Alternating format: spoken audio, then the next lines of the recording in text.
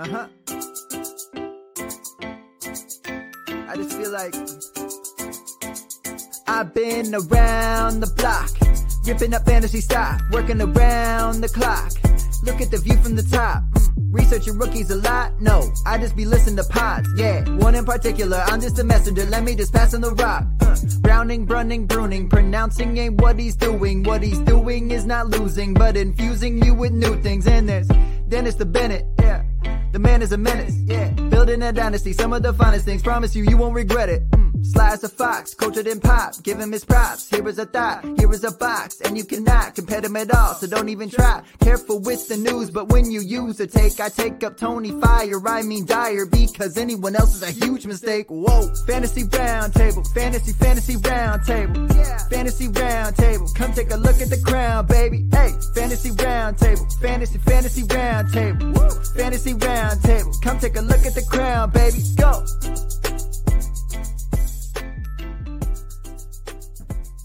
What is going on, everybody? Welcome to another episode of Fantasy Football Roundtable.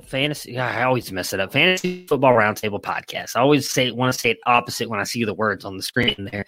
It is Monday, and as you know, Matt is here with me as usual. We will be talking some rookie profiles, continuing with the quarterbacks. We'll continue our NFL mock draft that got completely blown up, I believe, on Friday with the massive trade by the 49ers and the Dolphins, which then also led to the Miami Dolphins making a trade with the Eagles. This led to a ton of speculation, which we will all get into here in a little bit. We will also talk some tight ends, as there's really only three in this year's class that I think are really good, with one that I think is a very interesting sleeper. So, Matt, how are you doing on this beautiful Monday? Doing pretty good. It's actually 70-something degrees today. It's supposed to be 35 tomorrow, but then hopefully right back up into nice weather conditions. But, it's a little windy, but happy to see the sunshine. I'm right there with you, and I guess I forgot to plug probably the most important part, at least for us, is recapping Falcon and the Winter Soldier. I forgot all about that. That will be at the end of the episode. So very, very interesting episode on Friday. So let's start with the news. We talked about this last Thursday. It feels like some of this is just going to continue to trickle on as we get closer to the NFL draft. We had three more signings of note this past weekend. Sammy Watkins, 1 year, $5 million deal to the Ravens. Seems like all the other wide receivers that had offers from Baltimore said, yeah, nope, I'm going to go somewhere else. Sammy Watkins didn't seem to get many other offers, goes to Baltimore, does absolutely nothing for me. But, Matt, what are your thoughts on this this new free agent signing? Yeah, it doesn't really move the needle for me in terms of fantasy. I think Marquise Brown is still, of the guys they currently have, the one that I would want to own, but he's probably a low-end wide receiver 3 for me right now. I think the bigger challenge is they've got to be a team that's looking at getting somebody in the draft. They made overtures to a bunch of receivers, kind of got rebuffed. The rookies can't rebuff you when you take them in the draft unless they just decide they don't want to play professional football. So that's probably the bigger challenge. Watkins has had some decent moments. He had better career numbers than I had initially thought of when I was looking at it, but the last few years, he's kind of just been okay in what you figure was a much better, more high volume pass offense. Be curious to see how they use him. At best case, they let Willie Snead go. Is he filling in for Willie Snead? Is he filling in? Is he taking all our hopes and dreams for Miles Boykin? I don't know. I wasn't that impressed. Well, what's interesting, you mentioned his rookie season, and I think people do forget how good he was early on in his career. Like, when he was with Buffalo, he was actually putting up decent seasons. He had some injuries in there as well that kind of hurt him from really having those massive breakout years, but he was very good. And speaking of his rookie season, I believe he's being paired back up with Greg Roman. I know Greg Roman was his offensive coordinator for at least a little bit in Buffalo. I'd imagine it was his rookie year as well. So maybe that helps him out in some way. You mentioned all the other wide receivers rebuffing the Baltimore Ravens there, and I think some of that just goes to, I think they think the same thing we do. And are they going to be able to get the ball that much from their quarterback, which I find very interesting. Now, nobody's actually come out and said that, so we don't know if that's the actual reason, but I feel like if you read the tea leaves, that's exactly why these wide receivers aren't going there. So definitely at least an interesting signing for them, gives them another wide receiver outside of Hollywood Brown. But I think really him going there just continues to solidify that Mark Andrews is the best wide receiver on the roster, and he's not even playing that position. Next up, Matt Breida signs a 1-year deal with the Bills. I actually think this is a tad bit interesting. While I'm not a big fan of Breida, I do think he brings them something completely different than the other two. And he's got burst, he's got a little bit of speed, and he's a very good receiving back. Now, I know Singletary and Moss can't catch the ball, but I would think it's fair to say Breida is the best out of those three.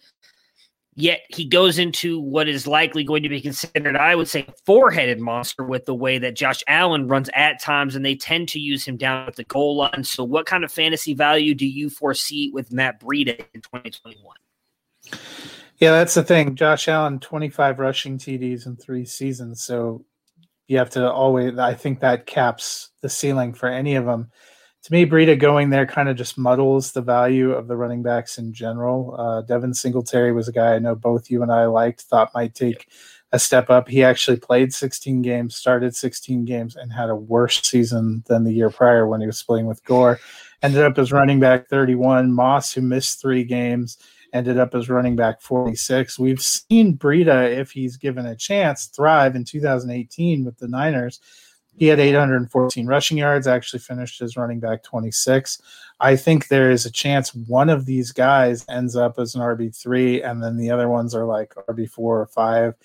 One of them, may get shuffled out of the mix entirely. I'm also not ruling out Buffalo going and taking another running back. I think that was a position we thought they were going to want to improve upon because they didn't like what they were getting in terms of production. They were linked to trying to get one of these bigger running backs, didn't really materialize.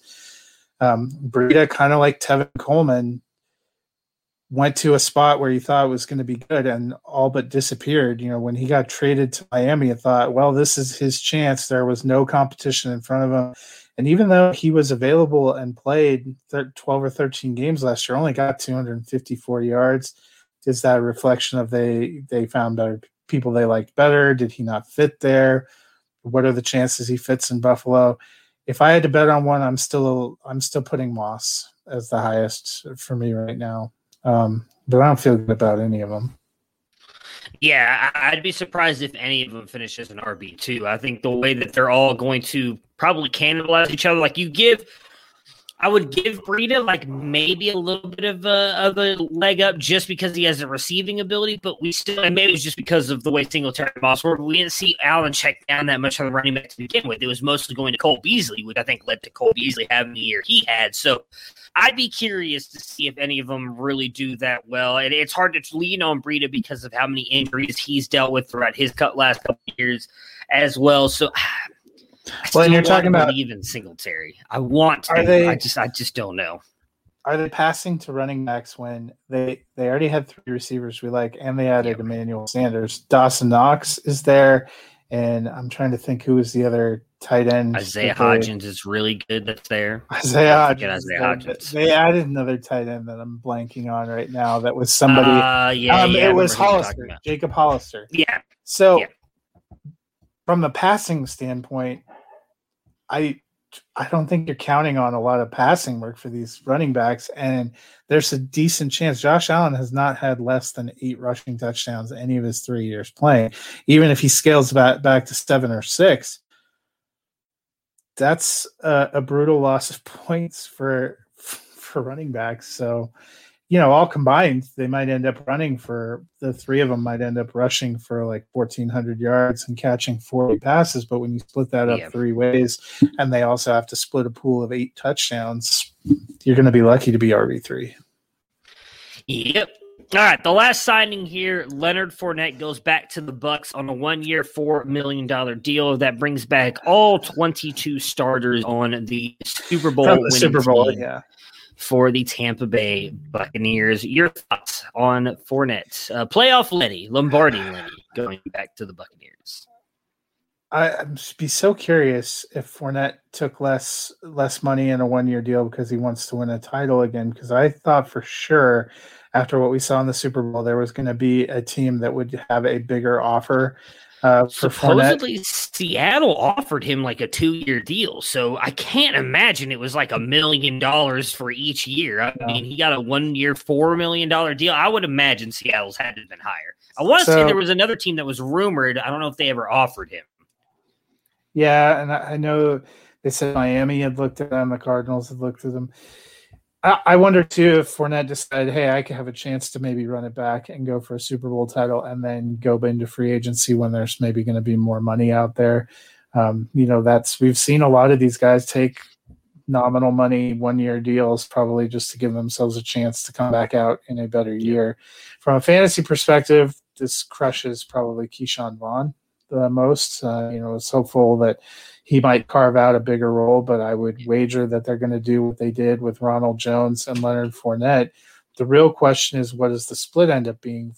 Ronald Jones ended up being the much better regular season player last year. He had 978 yards. He was a higher finisher.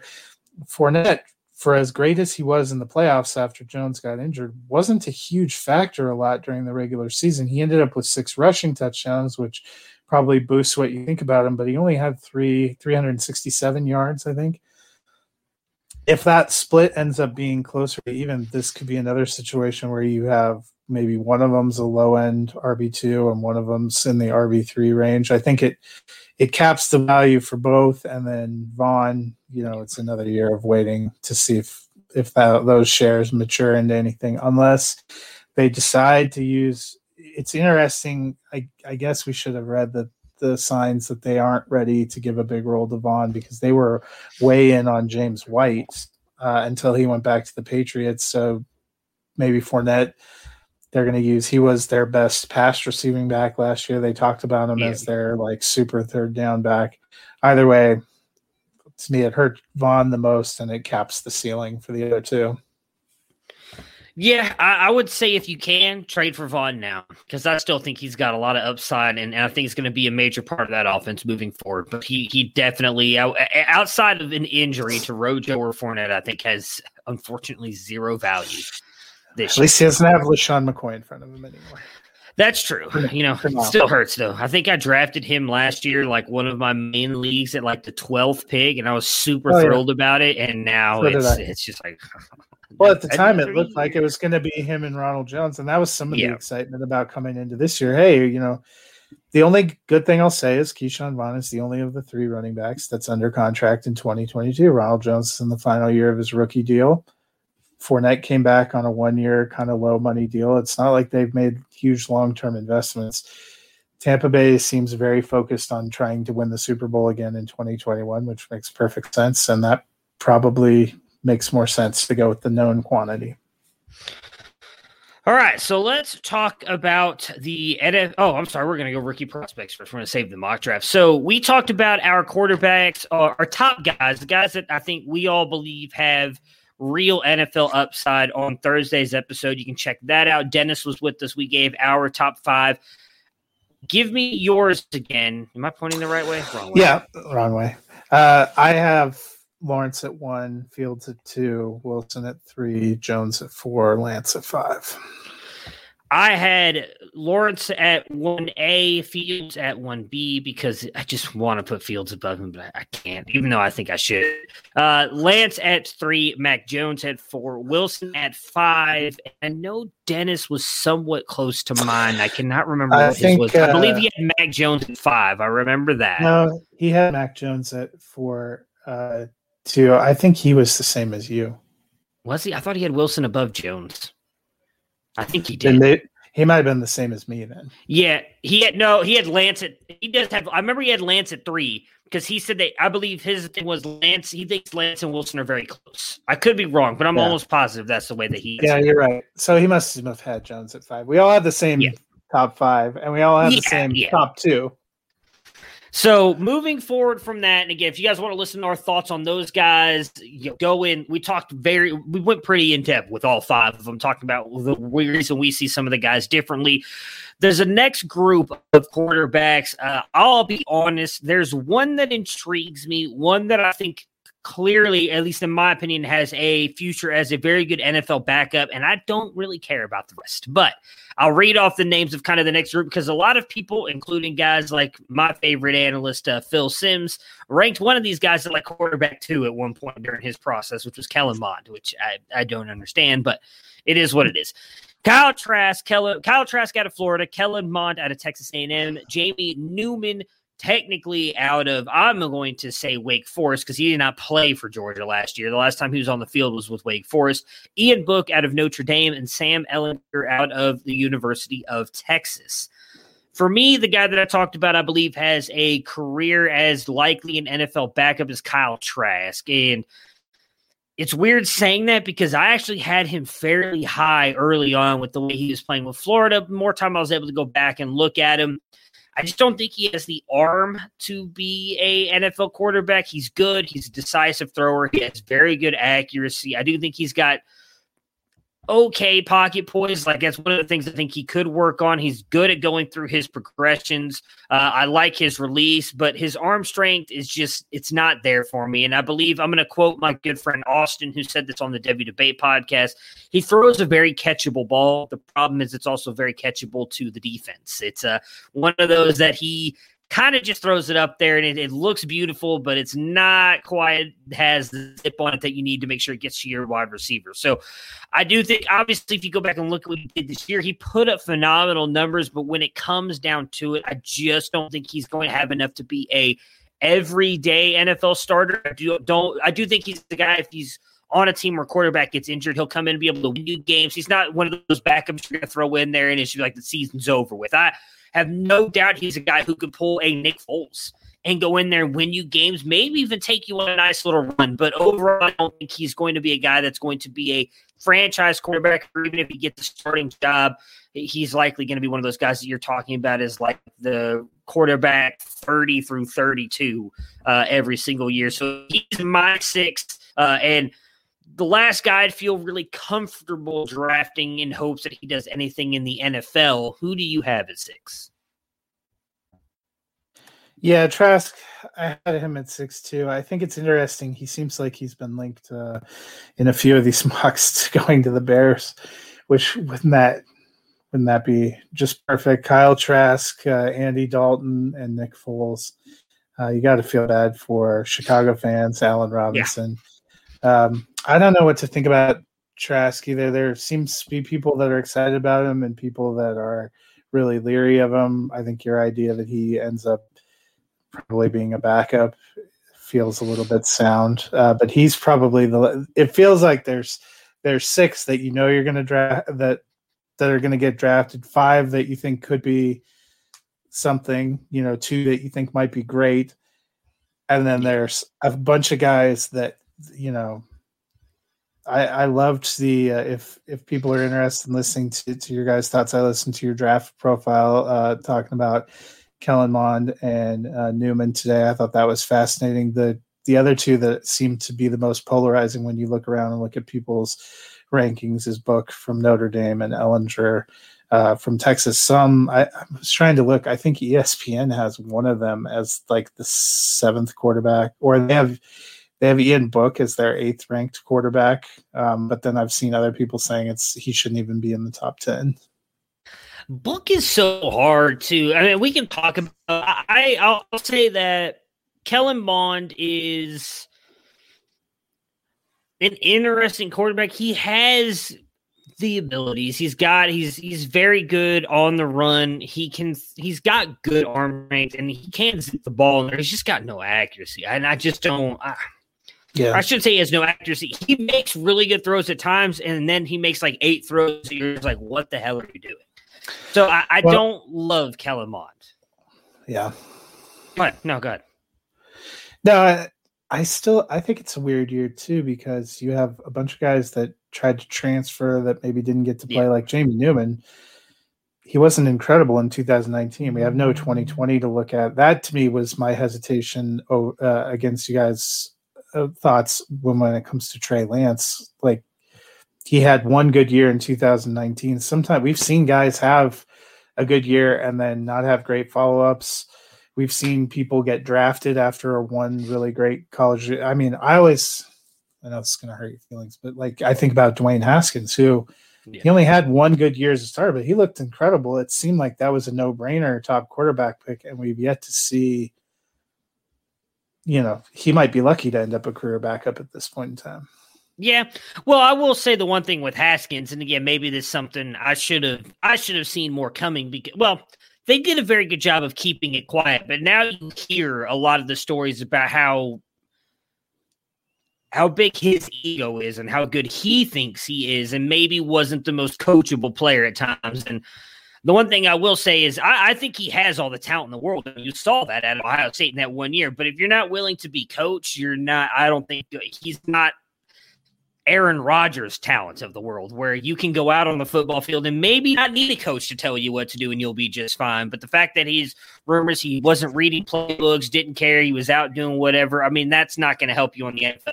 There's very few quarterbacks, I would say. I mean, even right now, what would you put? I mean, correct me if I'm wrong. Mahomes, Rodgers, Brady? Maybe the only three I would feel comfortable throwing out on an NFL field. If it was just a one day, they're like, Matt, you guys are the new head coach and offensive coordinator of the Denver Broncos.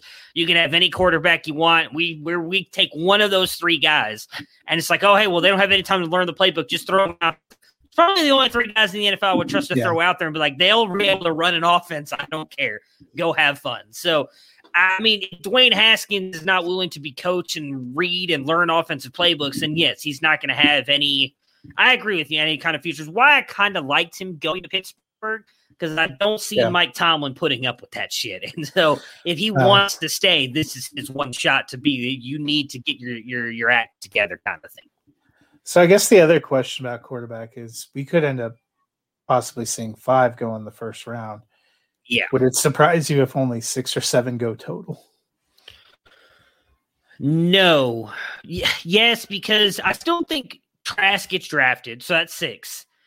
I do think Newman, Mond, and possibly even Ellinger have a chance to get drafted. There's just a lot of people in the industry who are very high on Mond. And again, we had he's part of the oh my goodness, why is the name that just jumped out of my head? Very great. Oh my goodness, I'll try and remember. I actually had it pulled up here. I was reading one of their profiles the other day because I was wanting Debbie Watch. I'm sorry. The Debbie Watch. Kyle Francis of the Debbie Watch. We had him on the Debbie debate recently, and I saw a tweet that he put out when people were talking about like how far Justin Fields is falling down. And he's like, why is the NFL still so bad at evaluating quarterbacks? And I just don't get it. And maybe, and I view things from a fantasy lens, and I'm not an NFL GM. Again, I always joke I'm sitting in a wooden chair at my house in Texas. So what do I know? I've never said I'm anybody important, just my opinion. I watch a lot of college football. I don't know what they're seeing. They're clearly seeing something. I do think Newman has the ability to be a starting NFL quarterback, but I'm with you. I just don't know how much a year off helps him, and that's what worries me the most. Like the difference with Lance for me is Lance has talent and skill that I think Newman doesn't, if that makes sense. Where Newman, he showed a decent amount at Wake Forest, and I was kind of intrigued to see what he would do going to Georgia in a more friendly offense. It was Todd Monken offense, better weapons around him, better team all around him. I was like, okay, what can Newman do? Can he raise his draft stock? And then he opted out, and all the rumors were he opted out because he thought JT Daniels would take his job. Well, that's not what I want to hear. So, and I don't know if that's true or not. Go ahead. No, I was agreeing with you. That is not what you want to hear. Yeah, so then it's like, well, so how good is he really? So he intrigues me, but he's not a guy that I think at best he goes late day 2. He's probably a day 3 pick. I'm taking him at like the end of my dynasty drafts and hope, again, especially if you're playing flex, you grab a couple of these quarterbacks that may have some upside at some point. I do think Newman has possibly some upside. Ellinger's another guy that I think has a chance to be a career NFL backup. Like, I don't expect him to ever be much of a starter in any way, but I do think he's got the talent to be a backup quarterback somewhere. So I think he'll be in the league and someone that, if you've got a Baker, Lance Browns, you've got Baker Mayfield, okay, grab Ellinger because he's going to back him up kind of thing. I don't expect him to ever really get a shot. I just expect him to be a journeyman quarterback pretty much. Book, you'll understand when I make the statement why I want anything to do with Book. And you said you were listening to the Devy Debate draft profile shows. I don't remember if I've ever said it on the draft profile show. I know I've said it on the Devy Debate.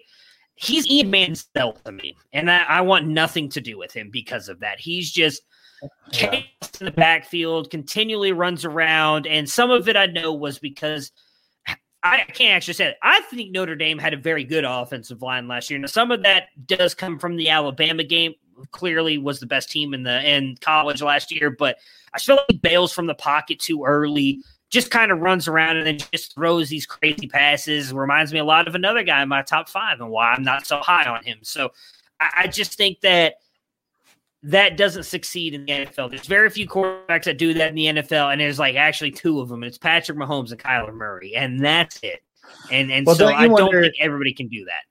If Notre Dame hadn't played in the ACC and gotten into the playoffs, maybe he's not even getting viewed and talked. I'm wondering if he got a little bit of a boost because so many people didn't play and because they had such a good season as a team.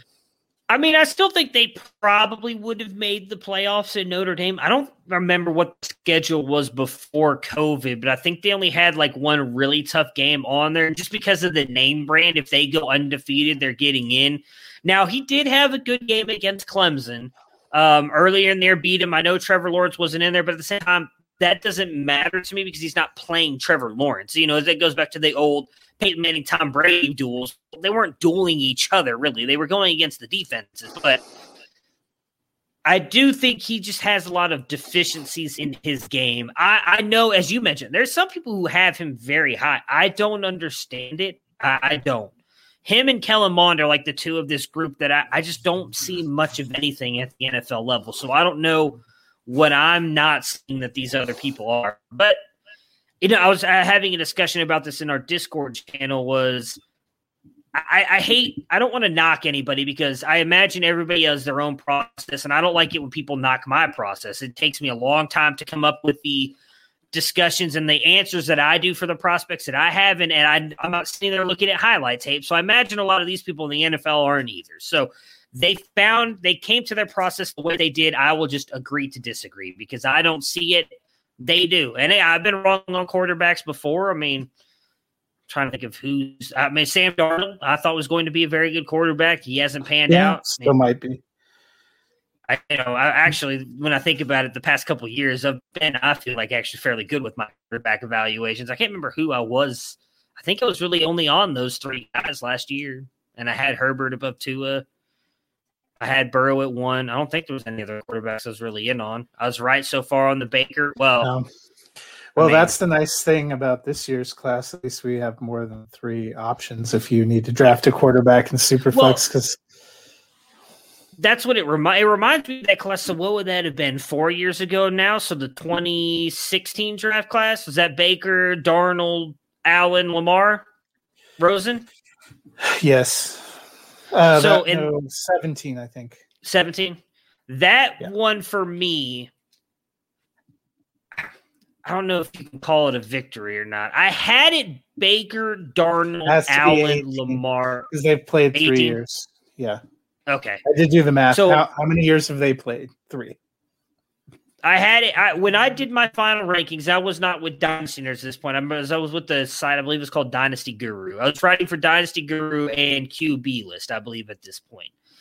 I finished with my final rankings as Baker, Darnold, Allen, Lamar, Rosen. And Rosen was the only one that I was like, I want no interest. I have no interest in him whatsoever. I did not think he was going to be good. And I remember because there are some very prominent Browns people who wanted the Browns to take him at 1. And I was like, I will stop being a Browns fan if that happens.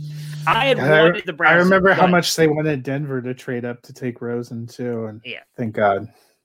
Yeah, I was all aboard the Baker train way before the news came out that they were going Baker. And I will say that while it may seem like I'm just saying this to say this, you can go back and look at my articles. I'm sure they're still available. I did say that I thought Allen and Lamar had some of the best upside in the class if they could figure out their passing. Now, Allen has done that. Lamar, in my opinion, has not. I know he had the one good year.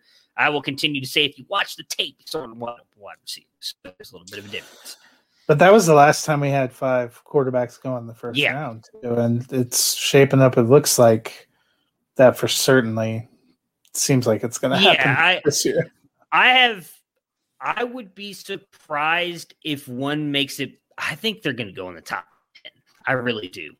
And we'll get to that more and why here when we get to our mock draft. But I think the trade that happened signified that as much as we think the plan that they should go with the Jets is that, I think signifies they're not doing what we think they should do with that trade. So we'll save that more for that. Although I will say, as a good lead into our next piece, driving home the opening drive on NFL Network Radio, their guy was convinced that they're holding on to number 2 because they want to take Kyle Pitts. Oh, dear goodness. I mean, I heard a little bit different thing on where Kyle Pitts was going that actually was in your favor earlier today as well. On I think the Bengals might do it. I'm telling you. That's who they brought up. They think that's exactly where he's going to go. And I was like, well, hey, that's what Matt kept trying to tell us on last Monday's episode. So I've heard a couple of people say you really need these game changers at these positions, and Pitts can be a game changer at tight end. And while Penei Sewell is probably the best tackle, the gap between him and the second and third best tackle isn't as big as the gap between Kyle Pitts and trying to get another game changing tight end.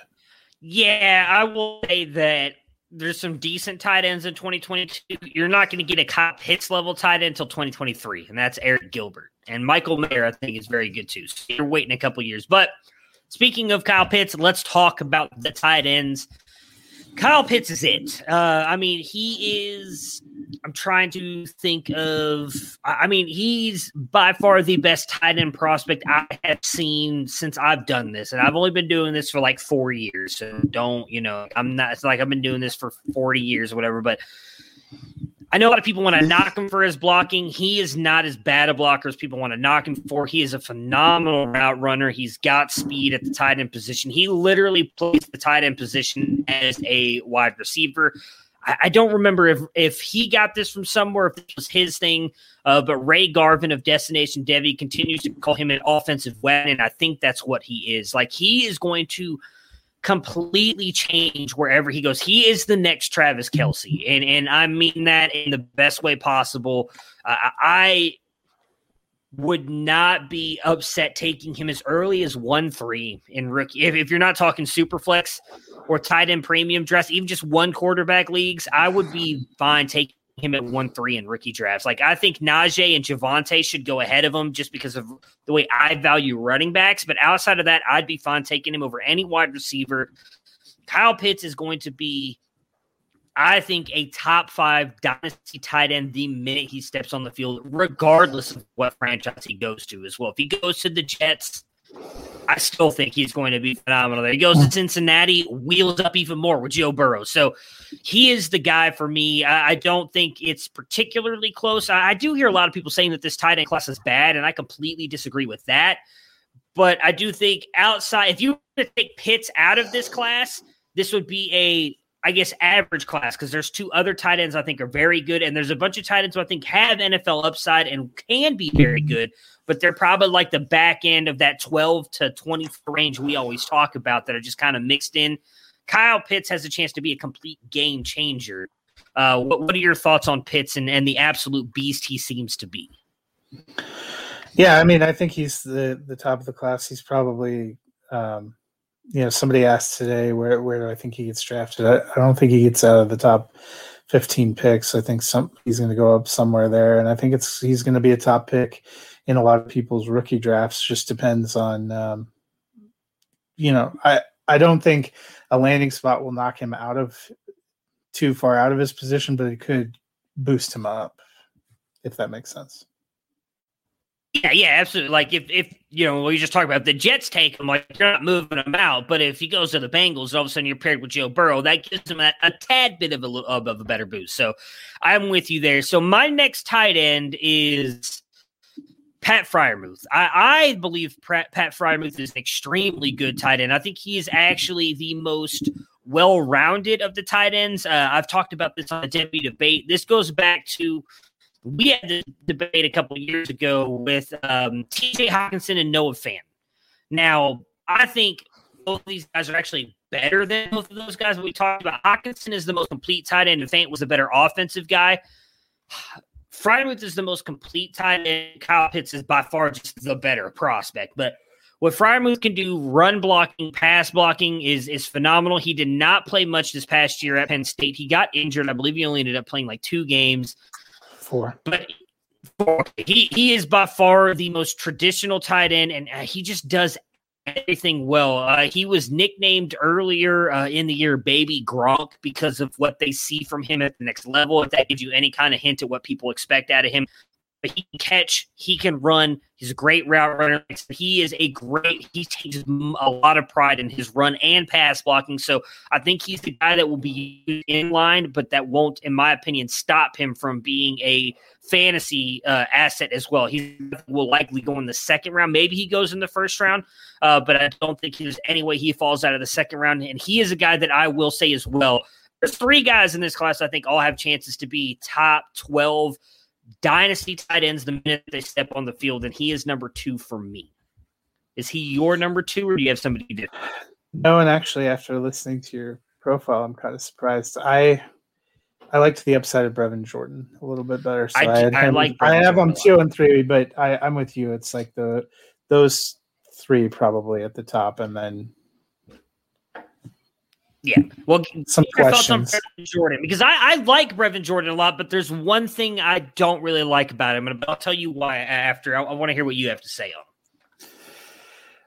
I just liked the potential. I know when I was listening to you guys, you were talking about landing spot could make a big impact there. I do agree with that. He's probably more landing spot dependent than Pat Freiermuth, but I liked the potential upside, I guess, is why I bumped him up a little bit more. I looked at a lot of different rankings. You see people going, it seems like those 2 are the next 2 basically in the tight end, and you see a lot of back and forth.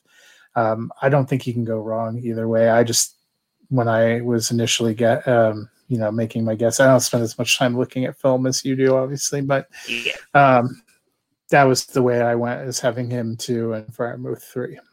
So I wouldn't be surprised if Jordan ends up being the better fantasy player because of what you just mentioned. If you watch his tape, you'll see why. I mean, he hurdles people. He's phenomenal after the catch. Like, that's my favorite part about Brevin Jordan is once you get the ball in his hands, he almost turns into like a running back wide receiver hybrid. Like he's very good after the catch.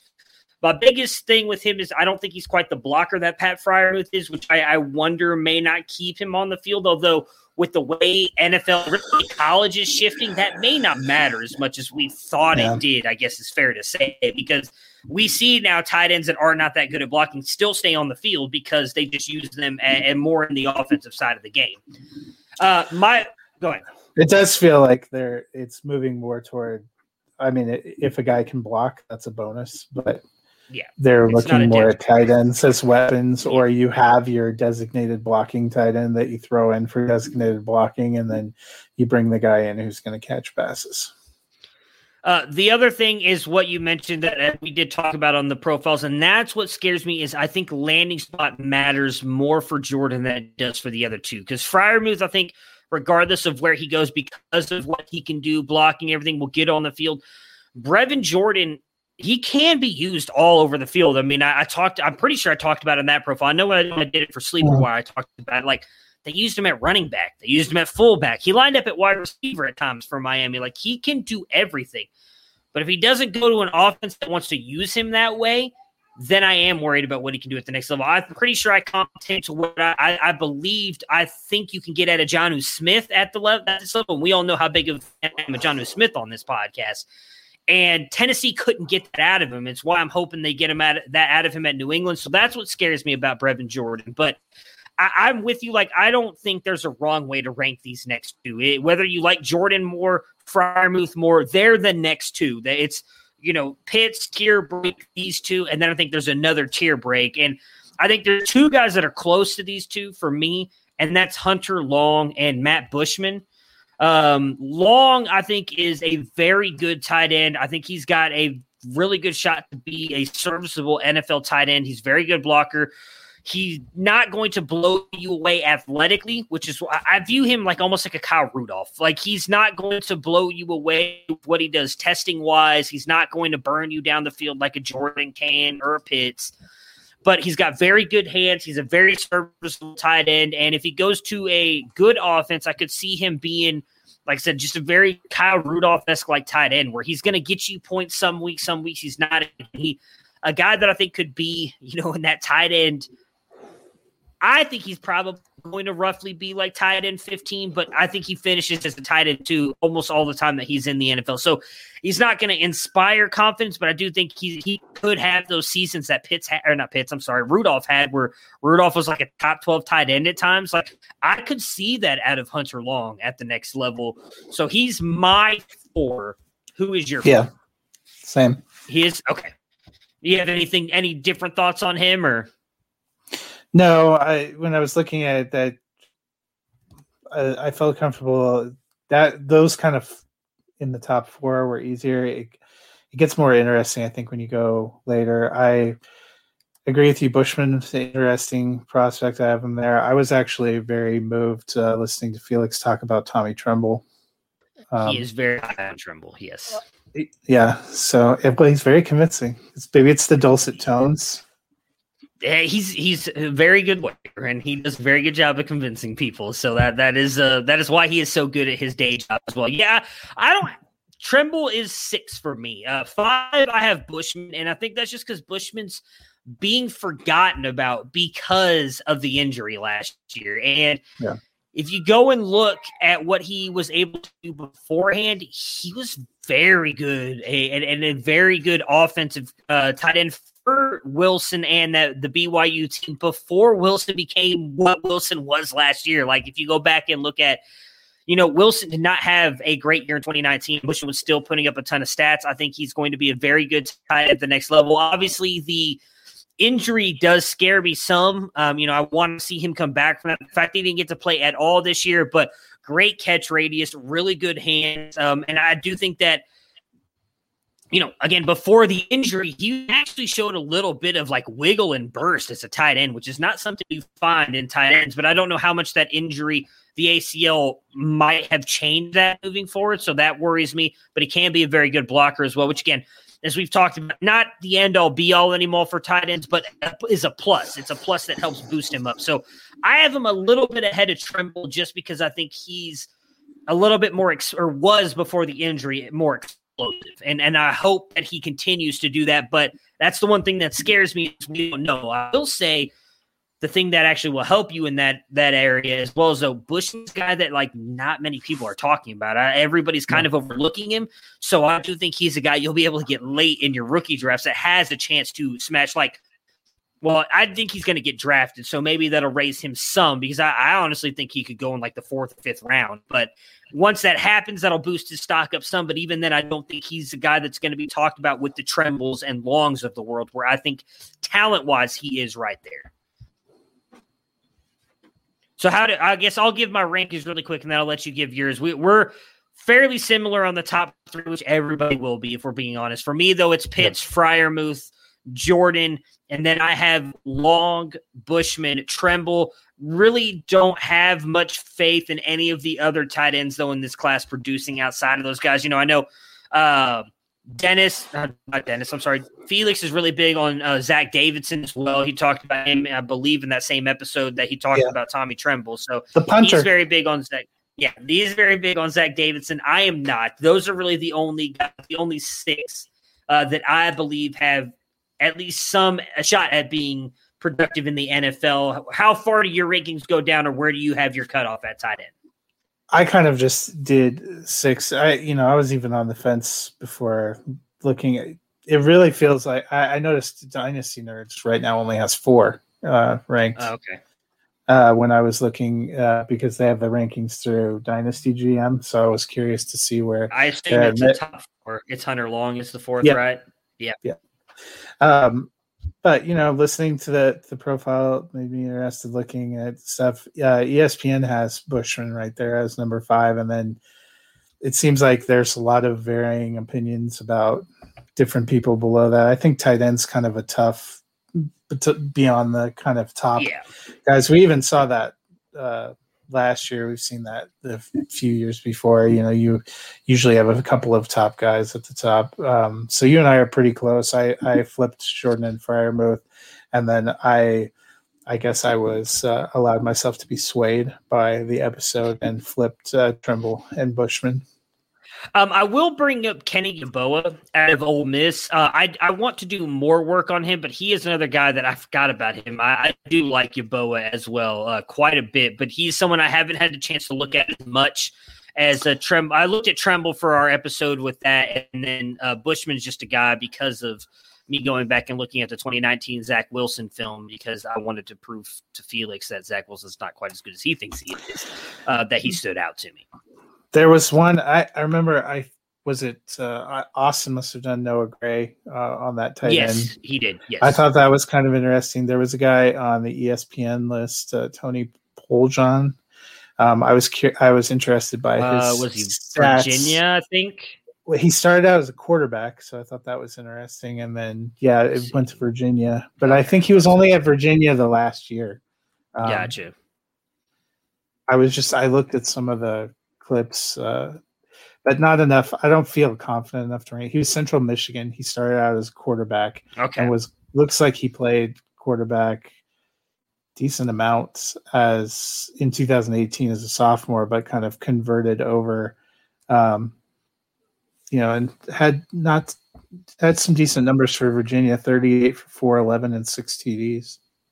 Yeah, actually, he's not that bad at all. I'm gonna have to look at him. So, we'll add Yeboah and how do you say his last name? I think it's Poljan. So I was guessing Poljan. I don't know. Right now I've been looking. I wish we would have had a combine. I know I've heard you guys talk about wishing we would have had a combine because that's where. I think everybody knows about the top 2 or 3 at every position, but that's where you get to see all these other people and then pique your interest and start. So I've been looking at kind of ranking lists. ESPN has its best available by position now, so I will frequently go look and then start pulling some stats and looking at things. Yeah, because these pro day numbers and like all these wide receivers everyone's running like a 4.4 flat or something like that. So it's, apparently John Ross is at everybody's school this year. Yeah, so it's hard to trust the pro day numbers. So, all right, we will now talk about the NFL mock draft. So we were through 12 picks. We were. We had it as Trevor Lawrence to the Jaguars, Penei Sewell to the Jets, Jamar Chase to the Dolphins, Justin Fields to the Falcons, Rashawn Slater to the Bengals, Devonta Smith to the Eagles, Trey Lance to the Lions, Zach Wilson to the Panthers, Micah Parsons to the Broncos, Patrick Surtain to the Cowboys, Christian Darrisaw to the Giants, and Jace Horn to the 49ers. That is how we ended Thursday's show. And then the 49ers decided to come in on Friday and just destroy everything we worked so hard on. And they traded with Miami. So we will break down next week. I got a chance to talk about these trades either. We'll talk about this and we are going to redo the mock draft based on some of this stuff. So the first trade that happened, Miami traded, let's see here. Was it the 49ers go ahead. Go ahead. I think it's easier. Basically, this is how it ends up shaking out. So the 49ers traded to get the 3rd pick, and at the time gave Miami the 12th pick and a whole bunch of stuff. Miami then traded with Philadelphia to get the 6th pick. So they're now at 6, and Philadelphia dropped to 12. So in total, Miami ends up with the number 6 pick and the number 56 pick, 156 from the Eagles. They also have a 1st and 3rd round from the 49ers in 2022, and they got a 1st round from the 49ers in 2023. The 49ers only got the 3rd pick overall, but still pretty good haul for them. And then the Eagles got the number 12 pick from Miami, via the 49ers and the number 123 pick in the 2021 draft. And they also got a 2022 first rounder from the Dolphins. So it ends up basically, I believe it looks like Miami, because I think that 2022 first rounder was still Houston's first rounder, or might have been their first rounder, and they kept Houston's. I forget how bad that Laramie Tunsil trade it really was. Yep. But so basically, Miami has the number 6 pick and the 18 pick in this year's first round. They have 2 first rounders in 2022. They have 2 first rounders in 2023. The 49ers have no first round picks in 2022 or 2023. I am sort of wondering if the legal issues with Deshaun Watson, because they were really rumored to be offering a package that included 3 firsts, caused them to go, let's do that package and get a draft pick and know that we're taking something more stable, because it certainly seems like that was a little bit of a surprise move. And then for Philadelphia, I think what really throws our mock draft off too is Philadelphia said they wanted to move up to 3, but only to get Zach Wilson. And they found out that wasn't going to happen for them. So they decided to move back. Now, it's unclear whether they're saying they found out that wasn't going to happen because the 49ers made a trade, or what most people think is because they got some kind of concrete indication from the Jets that Zach Wilson's going to be gone. So it certainly looks like the top 3 picks and probably the top 4 picks could all be quarterbacks. Yeah, I believe the Jets are taking Zach Wilson. We talked about it a little bit too on that I was listening to NFL radio, and they were bringing up the fact that multiple GMs were talking about the fact that they thought it was almost a foregone conclusion that the Jets are actually going to take Zach Wilson. So we're going to redo our draft now. I will say that, for me personally, I think the 49ers make that trade for, as you mentioned, they're coming up to get a quarterback. They're not coming up to get Kyle Pitts. They're not coming up to get Sewell. You make that move. You give up that capital because you believe there's a franchise quarterback here. We'll save the discussion on who we think that is when we get to the pick. So let's go. We'll start it back up here. This will be hopefully our final one. We won't have any other massive bombs dropped on us. But you never know. Till Carolina moves up to number 4. We are a month away at this point from the draft, so we'll see. So we're going to start it over, and Trevor Lawrence is still one for all 3 of us, so we will keep him there.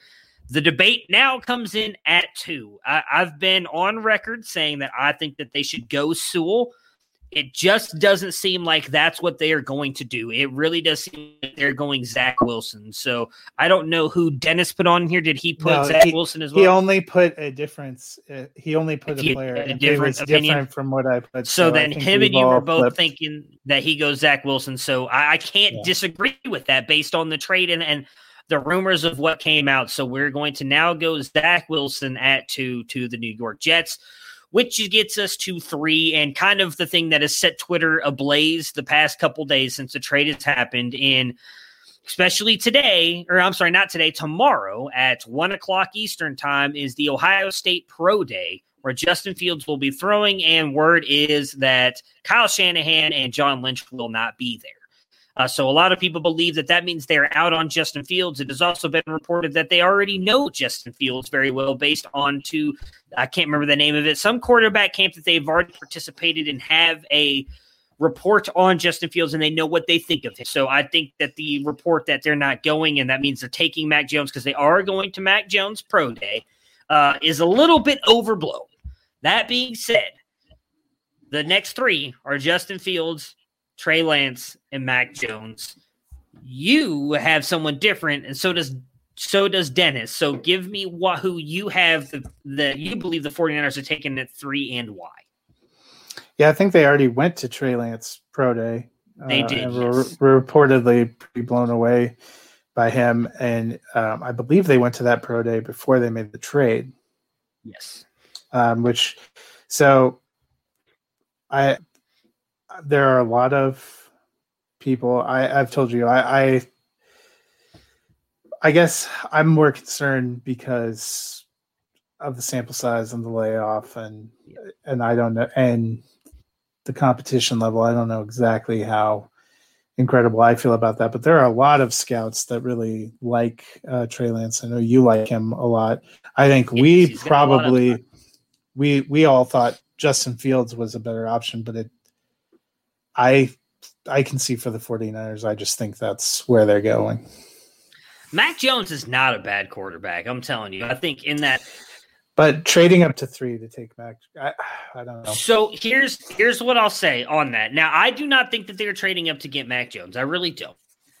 Especially because I think you probably could have gotten Mac Jones where they were. That's another reason why I don't think that they're trading up. Or they wouldn't have had to trade up to 3, in my opinion, to get Mac Jones. So I don't think that it's Mac Jones. I'll tell you who I think it is and why I think it's that person in a minute. But I disagree. I think Mac Jones is a really good quarterback. I think he's getting undersold because he's not, he wears the Tom Brady socks and he's not, he's got the dad bod and he's not Justin Fields or Trey Lance. You did talk about him being a good distributor, and that might actually fit. I can see that fitting because that fits the offense. That's a kind way of describing Jimmy G. But yeah, so here's the thing with Jimmy G, and I'll bring this up because I feel like everybody kind of shits on the dude.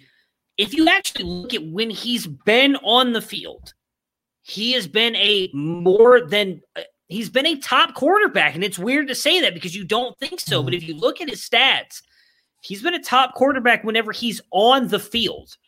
Now, he hasn't been on the field, but Mac Jones gets there. And again, I think he's a tad bit of an upgrade over Jimmy G. And he doesn't have the injury history. Well, now you got a quarterback who just took you to the Super Bowl a couple of years ago and was one missed throw away from winning the 49ers the Super Bowl. That's the thing I think everybody kind of overlooks with Jimmy G.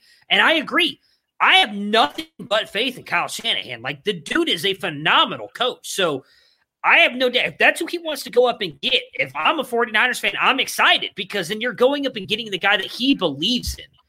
So I don't disagree with you. The Niners defense took him to the Super Bowl, but Jimmy G was one throw away from winning them that Super Bowl because that offense was playing good. And I understand that we've talked about it before. Kyle Shanahan builds the way he does the running game is nobody else does it that way. And, everything he's learned from his father and everything is clearly shown how great that he is. But Jimmy G is also, if you look at what he's done statistically, been one of the most accurate passers and a very good quarterback when he's on the field. So I cannot knock Jimmy G. That being said, I believe the reason they traded up to 3 is because they want Justin Fields. And the reason I think they traded up to 3 is because I think that's who Atlanta was going to take. And you had to get ahead of Atlanta if you wanted to get Fields.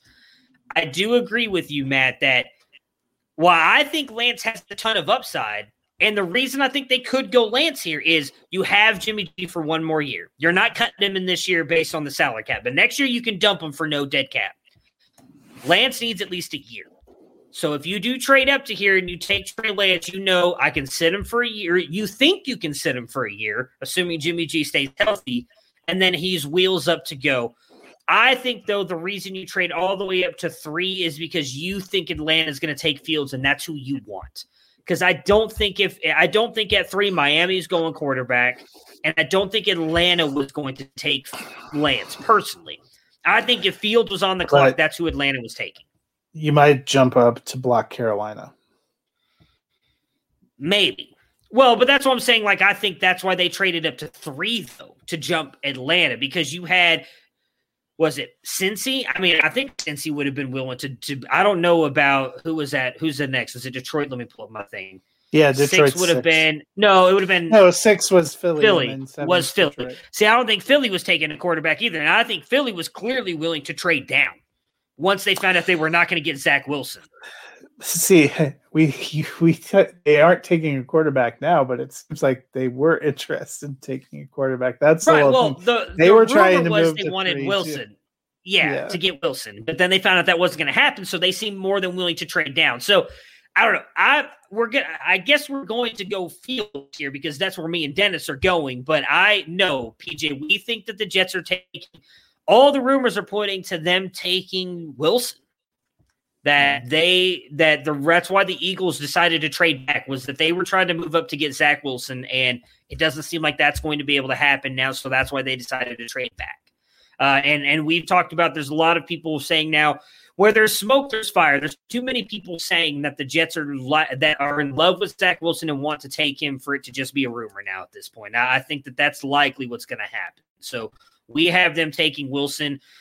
We'll keep it on record that Matt believes that the 49ers are taking Lance, but I will side with Dennis here that I think they're moving up to take Justin Fields.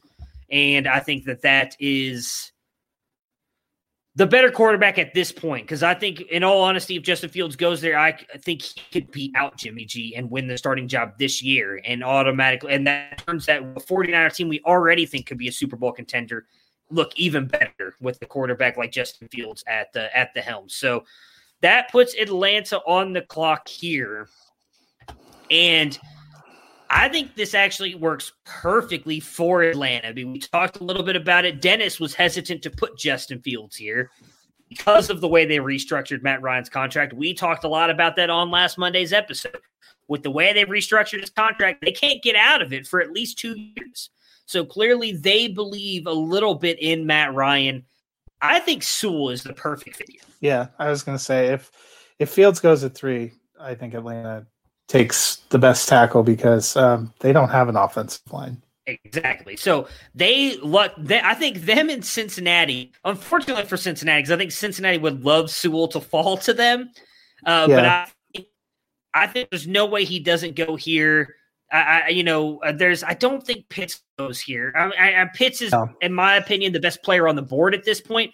But they have Hurst. Doesn't make sense for Atlanta. Yeah, it just doesn't make sense for the offense. I think Pitts is going to go next. Again, they can't block. So yeah, they can't block. So Sewell to Atlanta, which then leads us to what Matt has been saying since the beginning. Pitts is a game changer, and we had Rashawn Slater going here beforehand. Based on the way the board fell the first time, I feel like it's a tad bit of reach here. Yeah. You've got Kyle Pitts. I don't think it's a need for them as much as other people do. But I wouldn't be surprised if they do it. You mentioned it last week, and I talked you out of it. We went Rashawn Slater. It just seems like it's the Bengals thing to do to Kyle Pitts. I don't think they need him. A lot of mocks are starting to turn that way too, which tells you that there's starting to be some rumblings that the heart wants what the heart wants. So Kyle Pitts, and who both you and Dennis put? No, I had Penei Sewell going there because we didn't have him going above, and Dennis didn't change off of that. But I think if Sewell ends up making more sense to Atlanta if Fields is gone. I don't think that they take Mac Jones at 4. I think Atlanta will take a quarterback if the right guy is there, which Fields makes sense because of a hometown guy. I think they would have done that.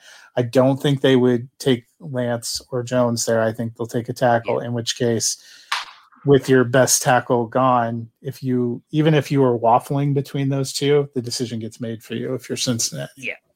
All right, so now Pitts to Cincinnati, which puts Miami on the clock. They get to drop back and still get the best wide receiver on the board in Ja'Marr Chase and pick up the extra pick. So they may. I'm not sure they do take Chase. Okay, why not? I changed my mind. I think they may take Jalen Waddle. Interesting. Okay, why Jalen Waddle over Chase? Dennis had Kyle Pitts, which if we have him gone to Cincinnati, that's out. I think that they weren't sold on Chase being the guy they wanted, and that's why they were more willing to drop back. I thought you made some good points that Waddle might fit to his play style better and as a guy he's more familiar with. It could end up being kind of like last year where we all thought CeeDee Lamb was the best receiver, but Jerry Jeudy ended up being the first one to go. Yeah.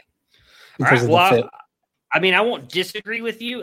There's a lot of people who are saying that they think Waddle could be the first wide receiver taken. I would go Chase here, but we'll go Waddle. I've got no real issue with it. I don't love it, but I did say that I thought he'd be the better fit in the offense with Tua than Devonta Smith and Ja'Marr Chase. So we will put Waddle here. That puts Miami. I agree. Chase is wide receiver 1. I'm not disagreeing with you on that. He is wide receiver 1, but that doesn't mean that NFL teams view him as wide receiver 1. So Waddle with his speed and the way that he can be used all over the offense, I think intrigues offensive coordinators. So that puts Detroit on the clock here. Wide receiver, cornerback, offensive tackle, and QB. So this is what makes things interesting for me. I see that you guys have Ja'Marr Chase. I actually think this would be a great spot for Trey Lance. He's from the area. They need a quarterback. I think if Trey Lance is there, that's who they take. You know, when I was putting suggestions going down, I obviously picked Lance to go up higher. Dennis didn't have Lance going higher. Dennis, who is our resident Detroit fan, thinks Lance ends up going to Carolina. Well, that's what's interesting. I think he would be, but wouldn't that just? I mean, I could see Chase Fitz. That's their biggest need, right? Is wide receiver. So it's just a question of because what's Goff's contract? It's such a deep class, and I don't think they think Goff is the long-term guy. If you know, Dennis has talked a lot. The reason they gave Dan Campbell 6 years is they see this as a long process. I think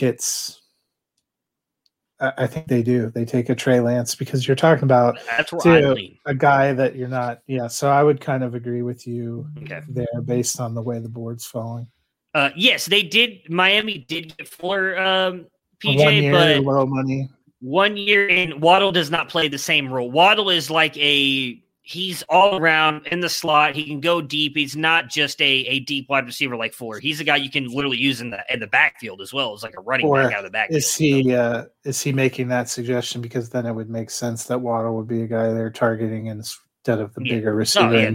So Lance to the Lions. I mean, again, that once we made the moves, I was like, oh wow, Lance is going to fall right to the Lions, and I think that's perfect because I don't know when they can dump Goff, but again. You have an incumbent starter to allow Lance time to learn the NFL offense and get up to speed because he did have to sit for the year. So then things become interesting because Carolina needs a quarterback badly.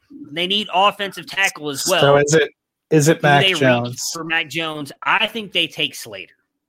Okay, yeah. I know that they don't love Bridgewater, but we've talked about it as – for other teams that didn't get that quarterback. Next year, it's still a very good quarterback class as well.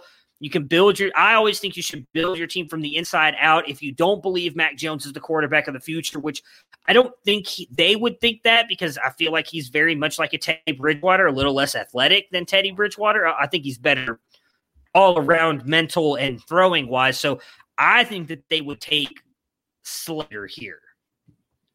Yep. Yeah. I think that makes sense. When I was going down, I had Mac Jones available there and still I don't think Carolina does that. Do they look into trying to get one of the veterans that may be available in trade? Do they make a move for Sam Darnold and see if they can make something happen? Do they wait and ride Bridgewater out one more year? I agree that they don't love Bridgewater and they don't see him long term. I don't think that's what they go. It's possible, PJ, that they take Slater and then trade for Sam. All the rumors are is that most teams are willing to offer a third, and it seems like the rumor was the Jets are willing to take a third. So maybe you get a Sam Darnold. I don't think that'd be a bad move at all. So that puts your Denver Broncos on the clock. Obviously, their biggest needs we talked about before: linebacker, offensive tackle, and quarterback. Mac Jones is on the board. I know you're not a big fan. What do you think the Broncos do here? I still think they take Micah Parsons.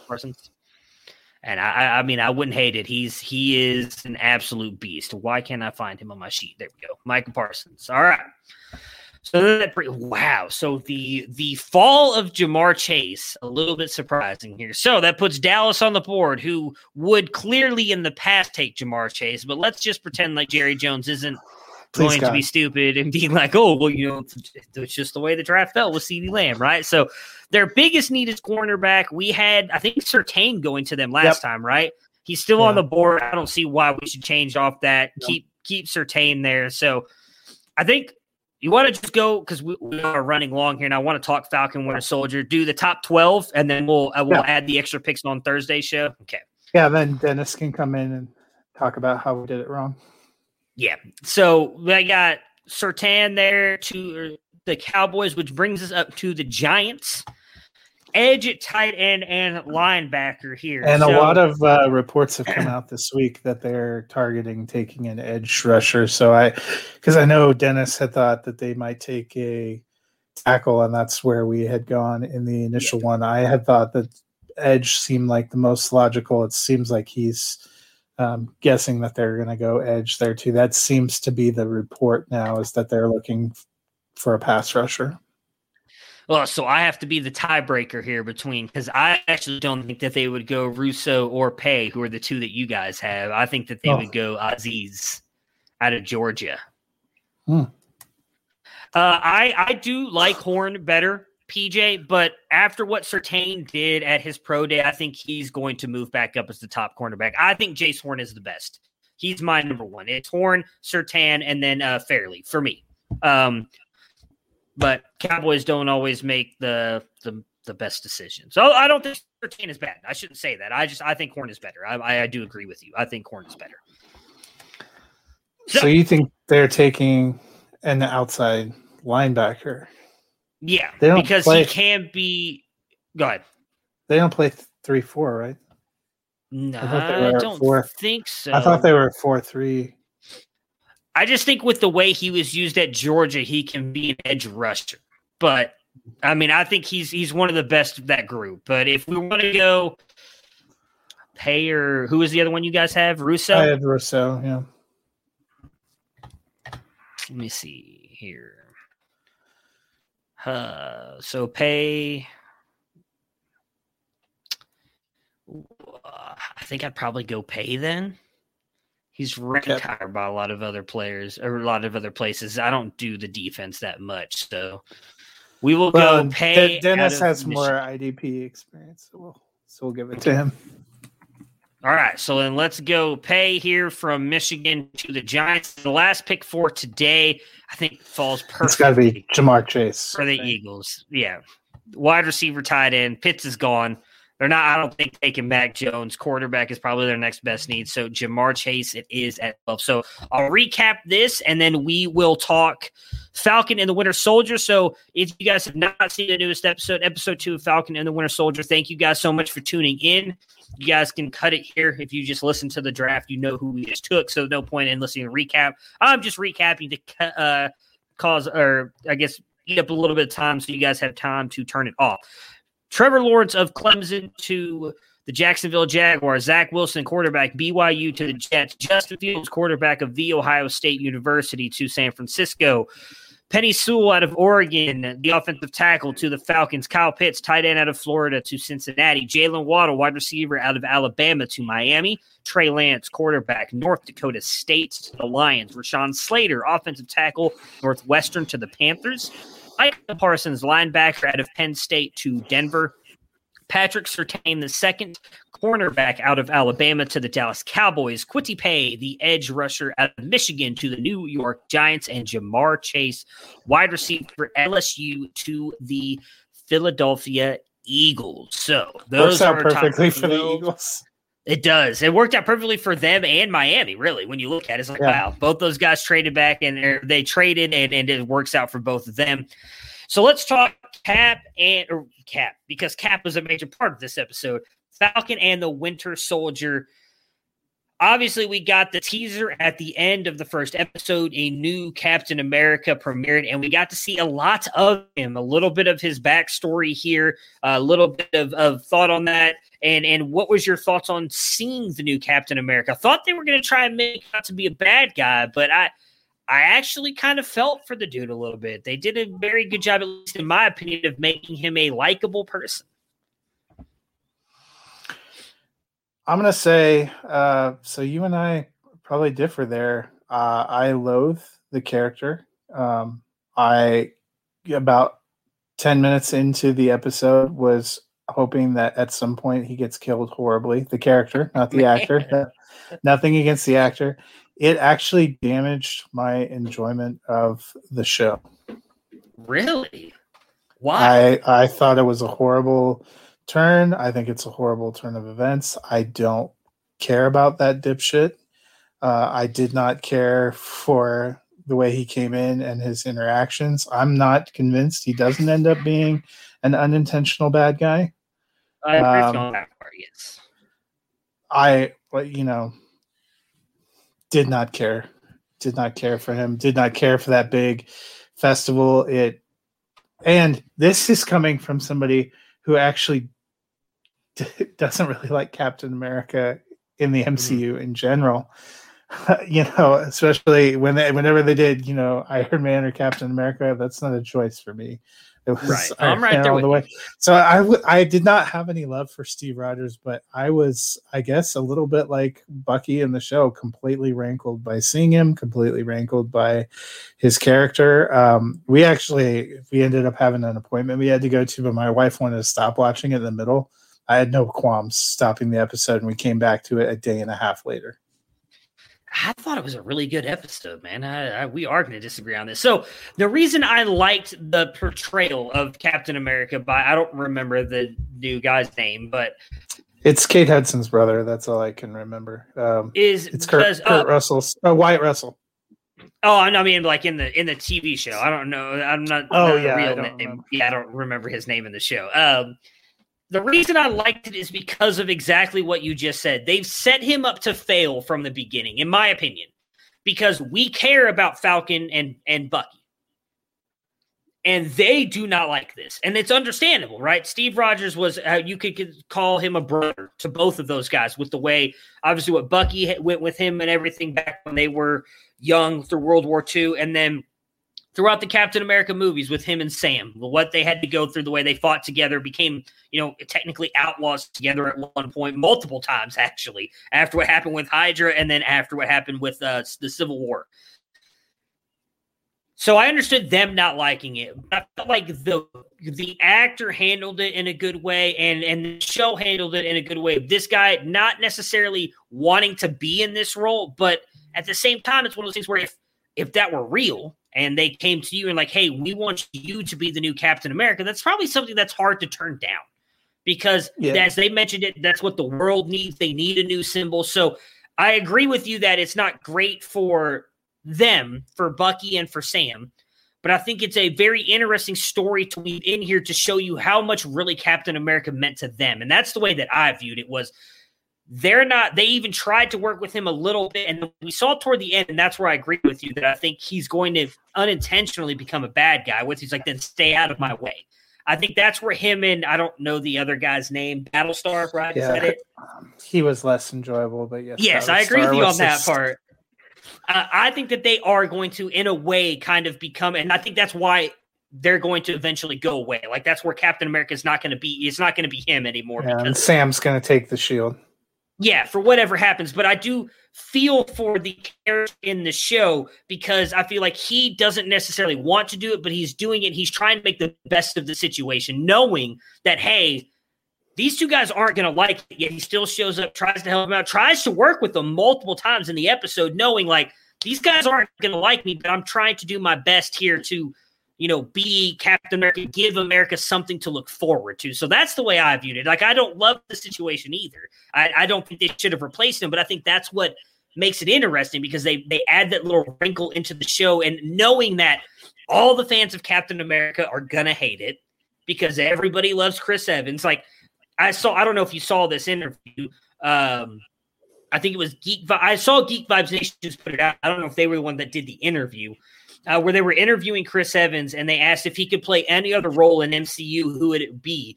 And he said it would have been Iron Man before RDJ came along because now he is Iron Man. Like he's like, there's nobody that can ever take that role. And I agree with him on that. I also kind of agree about him with Captain America, like with the way he's played the Steve Rogers role. I don't know if they can ever really replace Steve Rogers. I feel like he's handled that very well. So I think they knew in doing this, they were going to create a lot of hate and a lot of vitriol because nobody wanted to see Captain America replaced. But I think that's what makes the show so much better. So I didn't hate it from that aspect because I feel like that's what they want is for you to hate him. And I feel like, well, he handled it very well so far in the show. I agree with you. I think he's going to move and become some sort of villain that requires him to get the shield back and all that other stuff. I just felt like the way the second episode was crafted in particular, they were trying to give you backstory and make him a sympathetic character, and I'm not having it. Well, I did feel sympathetic for him, so it worked at least on my part because I agree. Like that because they need to do that because everybody's going to hate him from the jump. As soon as we saw the end of episode 1, everybody's like, "Fuck this guy! Who is this?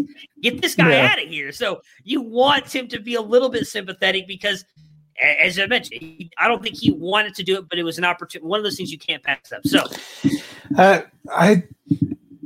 from what we saw in backstory and the way the character talked, I do think he wanted to do it. I don't think it was like he woke up one day and said, "I'm going to be Captain America." But as soon as they were like, "Do you want to be Captain America?" I do think he's enjoying it. And that's the celebrity. It's a hard like if they came to me and like, "Matt, do you want to be Captain America?" I'd be like, "No." Like, yeah, of course. Wear the Star-Spangled Banner, throw a shield, beat up bad guys. I mean, it's hard to say no to that. That's my point.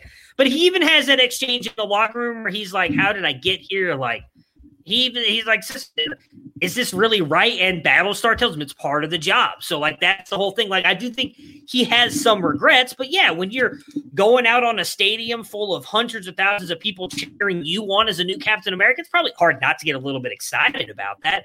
Like, hey, they love me, because you probably think people aren't going to love you because you're not Steve Rogers. So I think it worked really well in the episode, in my opinion. I thought it was great. I loved the second episode. We do get to see a lot more of Falcon and Bucky, though, and you do get hints that they've been working together a little bit here in the past, and you get to see a lot more of the team up, the great little buddy cop stuff with them. I thought their interactions the whole episode were hilarious, was awesome, what we've been waiting for. What was your takeaways from that part of the episode? Yeah, I mean, I thought that's the part that worked the best. I think I had paused somewhere in the middle, and when we came back, with him introducing Sam to the guy who was a super soldier a long time ago, and then when they end up in their therapy session together, I thought that was a lot of fun. And at the end when they set out on their own, having to solve things, and it sets up a great for next week that they're going to have to go, and try to reconnect with the villain from Civil War. Yeah, that is definitely going to be interesting, and I believe, obviously, because I did see the one trailer where it showed him with his mask on. I'm wondering if he does not have a larger role later on. It's the reason why I hate seeing extra trailers, because I didn't want to know that part of it. But that being said, could be a flashback too. Could be, and that's what I'm hoping. I'm hoping they show some flashback here in this episode, because like I said, I hate seeing things. I did not know much about WandaVision at all. I saw the one trailer. That was it. I refused to watch anything else because I wanted to see it. Speaking of WandaVision, how so far just the first 2 episodes compare for you compared to WandaVision? I thought the first episode was good, but a touch slow. I'm not kidding. The new Captain America and that it damaged my enjoyment. I am not anticipating this one as much as I did WandaVision. Maybe it'll get there. It has time to grow and go back. But there was a mystery, and I just think Paul Bettany and Elizabeth Olsen are probably a little bit better actors. And the whole setup was a little bit more fun. This one feels a little bit somber at times, and is a little bit of a bummer. At some points, not to say WandaVision was all sunshine and rainbows.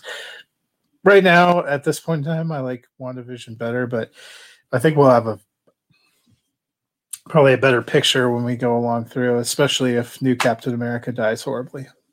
He's not going to die horribly, but I don't disagree with you. I think the reason WandaVision probably had me a little bit more captured after 2 episodes is because I had no idea where it was going. I like the suspense that they built. You got a little bit of a teaser. I think was it at the end of the second episode where she walks out in the street and the dude's there in the bee thing.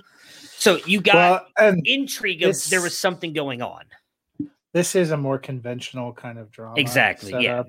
Yeah. Feels more like what we've seen in, especially the Captain America movies. That Captain America, the Winter Soldier very much felt like a spy thriller, and this sort of feels like you're kind of going that same way.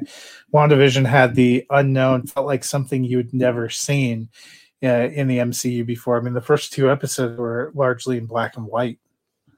So I don't know if you can compare them exactly this early on. If Falcon and the Winter Soldier can develop that emotional resonance, I think that's what I will always remember about WandaVision is there was some emotional gut punches, some devastating moments, and just some really thrilling moments with the story. And I think Falcon and the Winter Soldier has time to go there. I would wager we're going to have some pretty tense and emotional moments with them facing off against Zemo. Yeah. I think it's going to get there because of the connection that those two have. Like, I will say, I don't disagree with Bettany and Olsen being possibly better in actor and actress. I think the chemistry, though, that Sam and Bucky have is what makes this show going to be so much fun, and moving forward is going to be a really good show. So I do think I agree with you on that. Zemo, I think, is going to bring out some stuff in Bucky that's going to cause him to rely on Sam a little bit more. And I think that's the other thing is we're going to see these two, because they're both dealing with the same, I think, stresses of everyday life. Losing their friend Steve Rogers will kind of grow into a bigger and better companionship. So 2 episodes in, I'm a little bit happier with it. It seems like Matt is, but we'll see what happens with episode 3. It definitely seems like it's setting up to be. And episode 2 was like 40 minutes again, too, right? Like, it was longer. Yeah, it has been a little bit longer. Yeah, both of them have been a little bit longer. I'm wondering how long it's going to be before we see a credit scene, because I imagine they'll work that into this too. Yeah, I can't wait. I've really enjoyed the first 2 episodes, and I'm excited to see what happens with episode 3. So that will do it for us today. We'll be back on Thursday to go pick. What was that? Where were we at? Probably 13 through like 20 something. So we got to catch back up. So, we will talk about running backs, our rookie running backs. Might not go too deep as we've got a special guest coming on next week to go over running backs or rookies altogether. So we'll go in a little bit of depth there, but we will continue the mock draft. Any free agents or any other trades that happen, we'll discuss as well. Dennis will be with us on Thursday, so we will see you guys again on Thursday. Prepare for glory! I don't know if you got your popcorn ready. Do you got your popcorn ready? I came out the womb, I was ready. And he's hit the end zone for an unbelievable touchdown. I would be honored if you played football for this team. Throw it up above his head. They can't jump with me. Golly! Oh, they tackle him at the 40-yard line. Who can make a play?